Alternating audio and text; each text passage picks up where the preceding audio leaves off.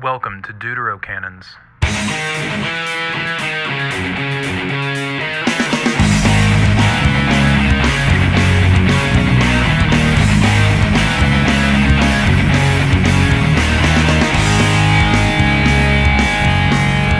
Welcome to Deuterocannons. I'm Justin, and today we're going to do a part 2 to last week's episode that focused on H.G. Wells as an apostle of humanist globalism. So if you haven't listened to that episode, you might want to go to that one first and then come back here for the continuation. We're going to pivot away from Wells in particular to taking a look at one of his good friends, G.K. Chesterton, because at first glance, no two authors from that period would seem more different than Chesterton and Wells. Chesterton was a Catholic, conservative, monogamous, while Wells, a materialist and atheist, was as infamous for his illicit affairs as he was famous for his novels and lectures. In numerous essays and articles, Wells sparred with Chesterton and his conservatism. In one essay, The Past and the Great State, Wells attributes Chesterton's views to mere hostility to novelty and research. In modern terms, Wells accused Chesterton of refusing to follow the science. Chesterton, for his part, debated right back. He debated Wells's Fabian socialism frequently. He dedicated chapters in multiple books to their philosophical repartee, and even wrote The Everlasting Man in response to Wells's 2-volume Outline of History. Now, The Everlasting Man is a book that I've read multiple times, and I highly recommend it. It's a book that C.S. Lewis credited for baptizing his imagination, so you know it must be good. Now, despite their inimical public discourse, like I mentioned, Wells and Chesterton actually shared warm regard and a lasting friendship. For example, in a letter that Chesterton received from Wells, Wells said, "My dear old GKC, if, after all my atheology turns out wrong and your theology right, I feel I shall always be able to pass into heaven, if I want to, as a friend of GKC's. Bless you." And Chesterton's reply offered similar humility and consideration that went so far as to commend Wells for, quote, having done 1,000 things for men like me in every way, from imagination to criticism. Now, despite that friendship, Wells shows up in, for example, a book called Heretics that Chesterton wrote about the worst ideas prevalent in his day, which was the Edwardian period, turn of the century. We're talking mid-1890s up through his death in the 1930s. Now, despite the fact that they were friends, I wanted to take a look at some of Chesterton's critiques of Wells. And of course, like I mentioned, some of those critiques come in nonfiction, but I find some of the more interesting ones to be fleshed out in some of Chesterton's stories. So that's where I'm going to start. In particular, the Napoleon of Notting Hill. So, like Wells, much of Chesterton's fiction functioned as an expression of his worldview and a view of the impact that the sins of the day might have on the future. As a literary, political, and social critic, Chesterton was at least as skilled as Shaw in uncovering the unspoken assumptions implicit in popular rhetoric. His first novel, The Napoleon of Notting Hill, opens with introductory remarks on the art of prophecy, in which he argues that humankind has long played a game that he calls, quote, cheat the prophet. The players of this game, all of humankind, listen very carefully, he says, and respectfully to all that the clever men have to say about what is to happen in the next generation, bury them nicely, then go and do something else. But at the dawn of the 20th century, the game had become more difficult because there were, in Chesterton's words, so many prophets and prophecies that it was difficult to elude all of their ingenuities. The characteristic he finds common to these modern prophets and their prognostications is that they took something or other that was certainly going on in their time and then said that it would go on more and more until something extraordinary happened, and very often they added that in some odd place that extraordinary thing had happened and that it showed the signs of the times. The first prophet he singles out is none other than his friend H.G. Wells, who, quote, thought that science would take charge of the future. Wells and other contemporary prophets were alike in taking something they saw going strong and carrying it as far as ever their imagination could stretch. But Chesterton, with characteristically witty analogies, uncovers the absurdity of the idea of limitless positive progress. He says, just when we see a pig in a litter larger than the other pigs, we know that by an unalterable law of the inscrutable, it will someday be larger than an elephant. Just as we know when we see weeds and dandelions growing more and more thickly in a garden, that they must, in spite all of our efforts, grow higher than the chimneys and swallow the house from sight, so we know and reverently acknowledge that when any power in human politics has shown for any period of time any considerable activity, it will go on until it reaches to the sky. So take the application, of course, to the prophecies and prognostications of climate science and of pandemic science and the numbers that they extrapolate out into the future to prove what measures ought to be taken in the present, and yet we find that so often those models prove wrong. Well, I find G.K. Chesterton to be such a helpful voice to consider because he was calling out that way of thinking over 100 years ago. Chesterton then challenges the social applications of the materialist doctrine of uniformity, popular in not just 19th century science, but the science of today, the science of which Wells was a faithful disciple. Although Chesterton admits that some of the prophecies he criticizes may, in fact, materialize at some point in the future, their apparent fulfillment would have nothing to do with the foresight of any individual modern prophet, such as Wells, George Bernard Shaw, Sidney Webb, and the like. Instead, the sheer volume and diversity of prophecies would ensure that some would be bound to happen. In his version of the future, focused on in the Napoleon of Notting Hill, the people had again cheated the prophets of the 20th century. And in 1984, forecasting 80 years from its publication, the Napoleon of Notting Hill depicts a London almost exactly what it is now. Humankind remains weak, fallible, finite, absurd, still capable of pulling off elaborate practical jokes. But Chesterton is not offering a picture of what London might actually become in the vein of H.G. Wells's Time Machine's dire warnings regarding a distant future preventable only if human societies reject capitalist policies and embrace the socialist dogma. Instead, he satirizes the prophetic revolutionaries like Wells and presents absurdities that their assumptions cannot possibly rule out, farces against which they can in fact make no logical objection. So a note right here about 1984. Of course, The Napoleon of Notting Hill was written and published long before George Orwell's 1984.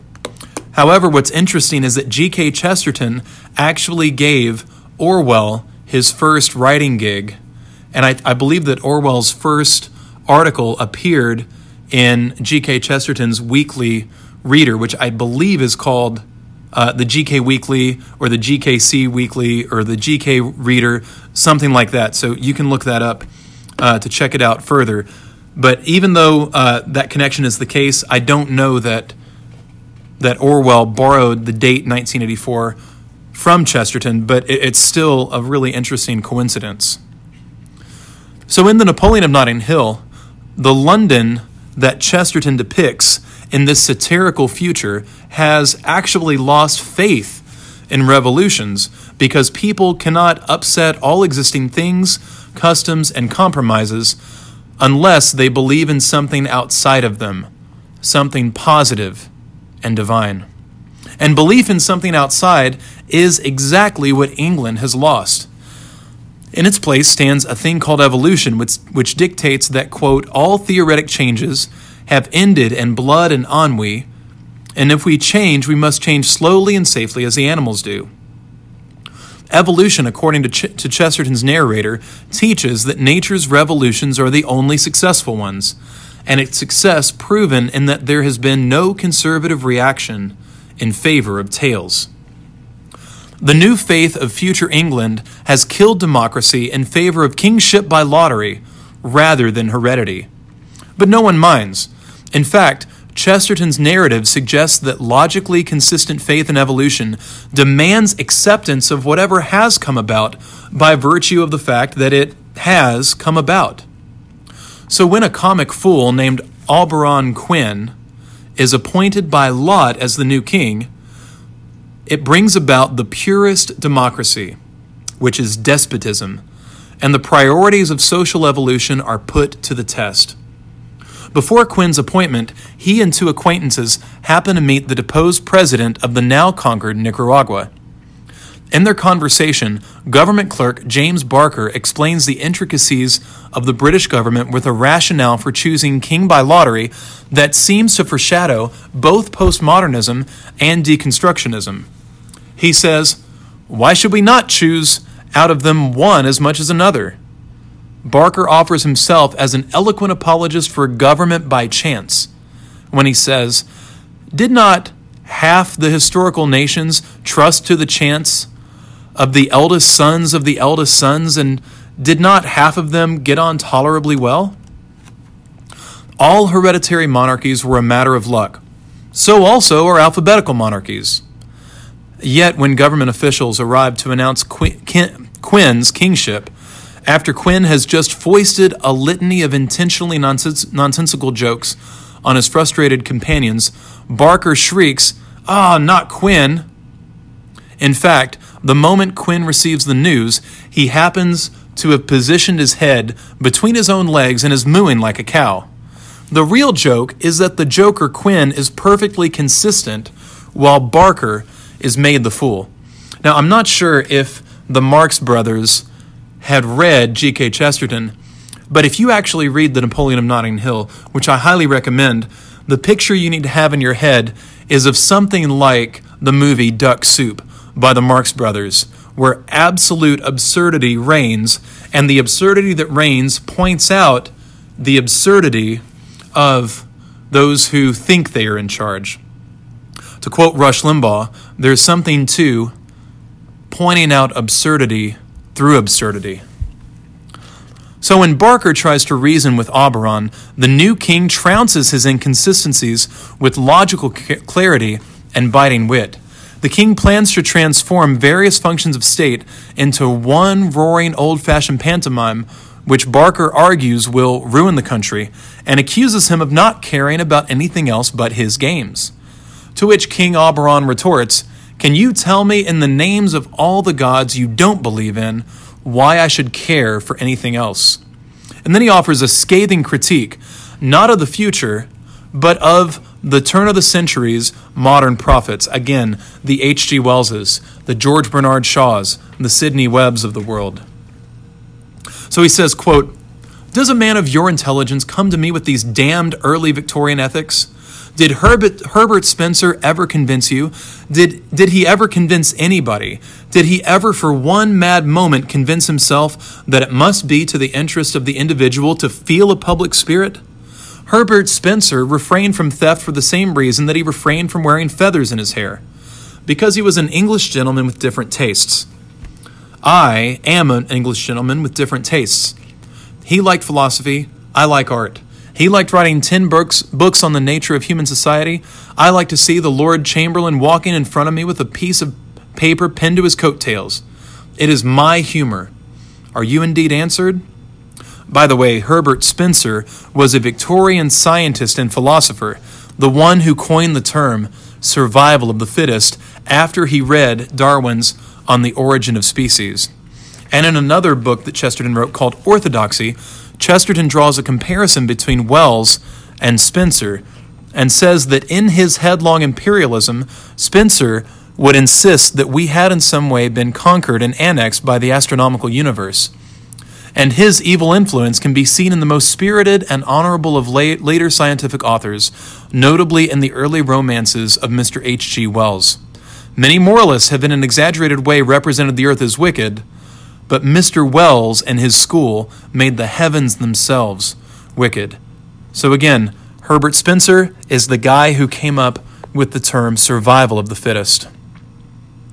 So completing the satiric spirit of the scene, King Oberon then refuses any further serious conversation except in a new language of his own by means of rapid and symbolic movements of the left leg, which factor in or picture right there the Marx Brothers, or picture Monty Python and the Holy Grail, or Monty Python's Flying Circus. They were definitely taking a page out of G.K. Chesterton.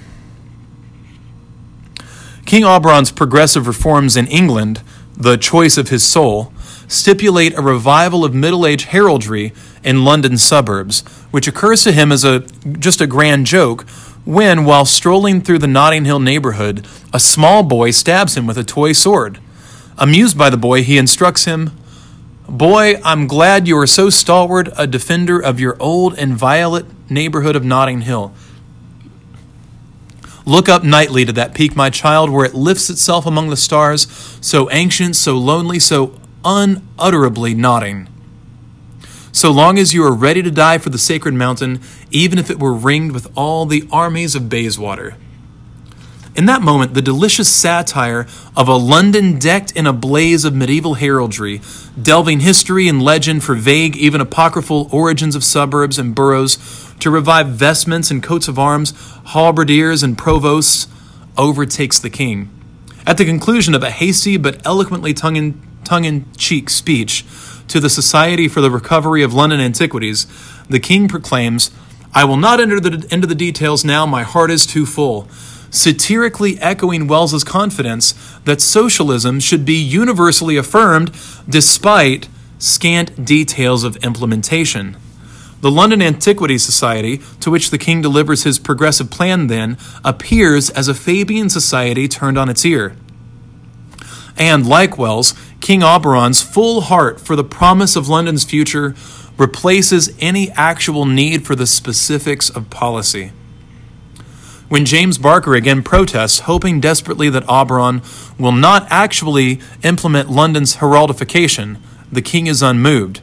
"In God's name, Oberon," Barker adjures, "you don't mean that you are really going to have these city guards and city walls and things?"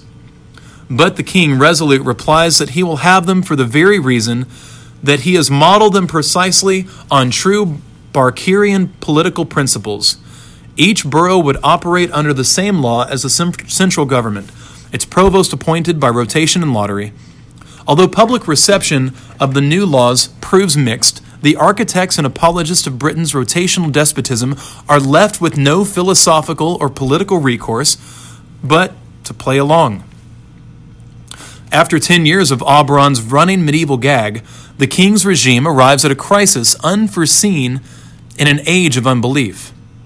What might happen if someone actually took the joke seriously? When a collection of industrial-minded provosts plans a highway through several neighborhoods, including Notting Hill, a scene unfolds that likely prefigures Frank Capra's famous "You Can't Take It With You" and W.P. Kinsella's "Shoeless Joe," upon which The Field of Dreams is based. The humble everyman takes a principled stand for what Wendell Berry calls a place on earth, a home and the ground beneath it, against the conspiring forces of generality and standardization, whether those powers be corporate or governmental, capitalist or socialist, or a hellish collaboration among them all. The enterprising provosts had spent a decade acquiring the necessary property for a new road when the new provost of Notting Hill refuses to sell anything for any price. In the middle of the provost's fractious audience with King Oberon, Adam Wayne, provost of Notting Hill, enters in full heraldry and in perfectly serious chivalry offers his sword to the king. The rest begrudgingly follow the motions of the king's pantomime, but Wayne is in earnest.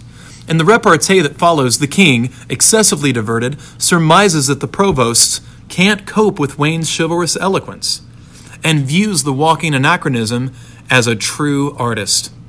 But initially, even the king does not suspect that Wayne is entirely serious and asks, "You do really propose to fight these modern improvers, and that the dentists and small tradesmen and maiden ladies who inhabit Notting Hill will really rally with war hymns to your standard? Wayne resolutely affirms, if they have blood, they will. Still perplexed, the king presses further and discovers that Wayne is the same boy who had stabbed him with a wooden sword 10 years prior, the one whom he instructed to be ready to die for the sacred mountain of Notting Hill, the one who had inspired his grand satirical tapestry in the first place. Wayne is a deadly, serious zealot of the king's own making. This is blowback that the king had never anticipated. The battle Wayne promises does happen. The industrial provost muster a force several times larger than Wayne's, but the small army of Notting Hill emerges victorious, and the empire of Notting Hill, no larger than its original borders, lasts 20 years before the armies of North and South Kensington again rise up to overtake the upstart Wayne, and a civil war erupts in the streets of London. In its aftermath, King Auberon admits to Wayne that the whole business was a joke that went far beyond anything he intended. Wayne, seeing no evil in the jest, likens himself and Auberon to two lobes of a brain, each needing the other, Wayne the fanatic and Auberon the humorist. As the narrative closes, the two went away together into the unknown, which again lands a jab into the ribs of Edwardian-era empiricism and their faith that things are in the nature orderly, and that they may be computed, may be calculated upon and foreseen, and therefore trust that they can attain systematic knowledge of material things that would be sufficient to enact their utopian designs.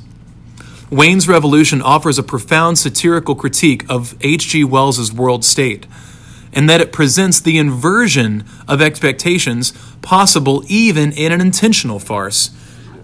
If a practical joke on the City of London can turn into a bloodbath, then certainly the comprehensive nature of Wells's envisioned global plan is bound to encounter a nearly infinite number of unforeseen difficulties. Chesterton's crafting of Auberon's heraldic pantomime is still all the more brilliant for its lampooning of the only thing that the socialist state, according to Wells, would leave individual citizens and their standardized municipalities. That one thing is community pride. The narrative suggests that if the prophets cannot account for the potential individuality of the individual, then it cannot be trusted to govern and form into one sterile unit the masses of individuals that form themselves into abundantly diverse societies. So again, this is a look at The Napoleon of Notting Hill by G.K. Chesterton, which is a book focused on turning Chesterton's critique of H.G. Wells and other modern and postmodern prophets, turning those prophecies on their ear to show that they're really not as prophetic as they think, because they can't account for all the details. And if they can't account for all the details, then maybe all of their endless social planning and their plans for revolution and endless improvement might turn out to become a nightmare beyond all of their wildest imaginations. So join us next time on Deuterocanons when we take a look more specifically at their friendship and some later critiques that Chesterton had for Wells, and how at the end of his life H.G. Wells ended up changing his tune. Very ironic. Until next time, conform no longer to the pattern of this world, but be transformed by the renewing of your minds. Then you'll be able to test and approve what God's will is, His good, pleasing, and perfect will.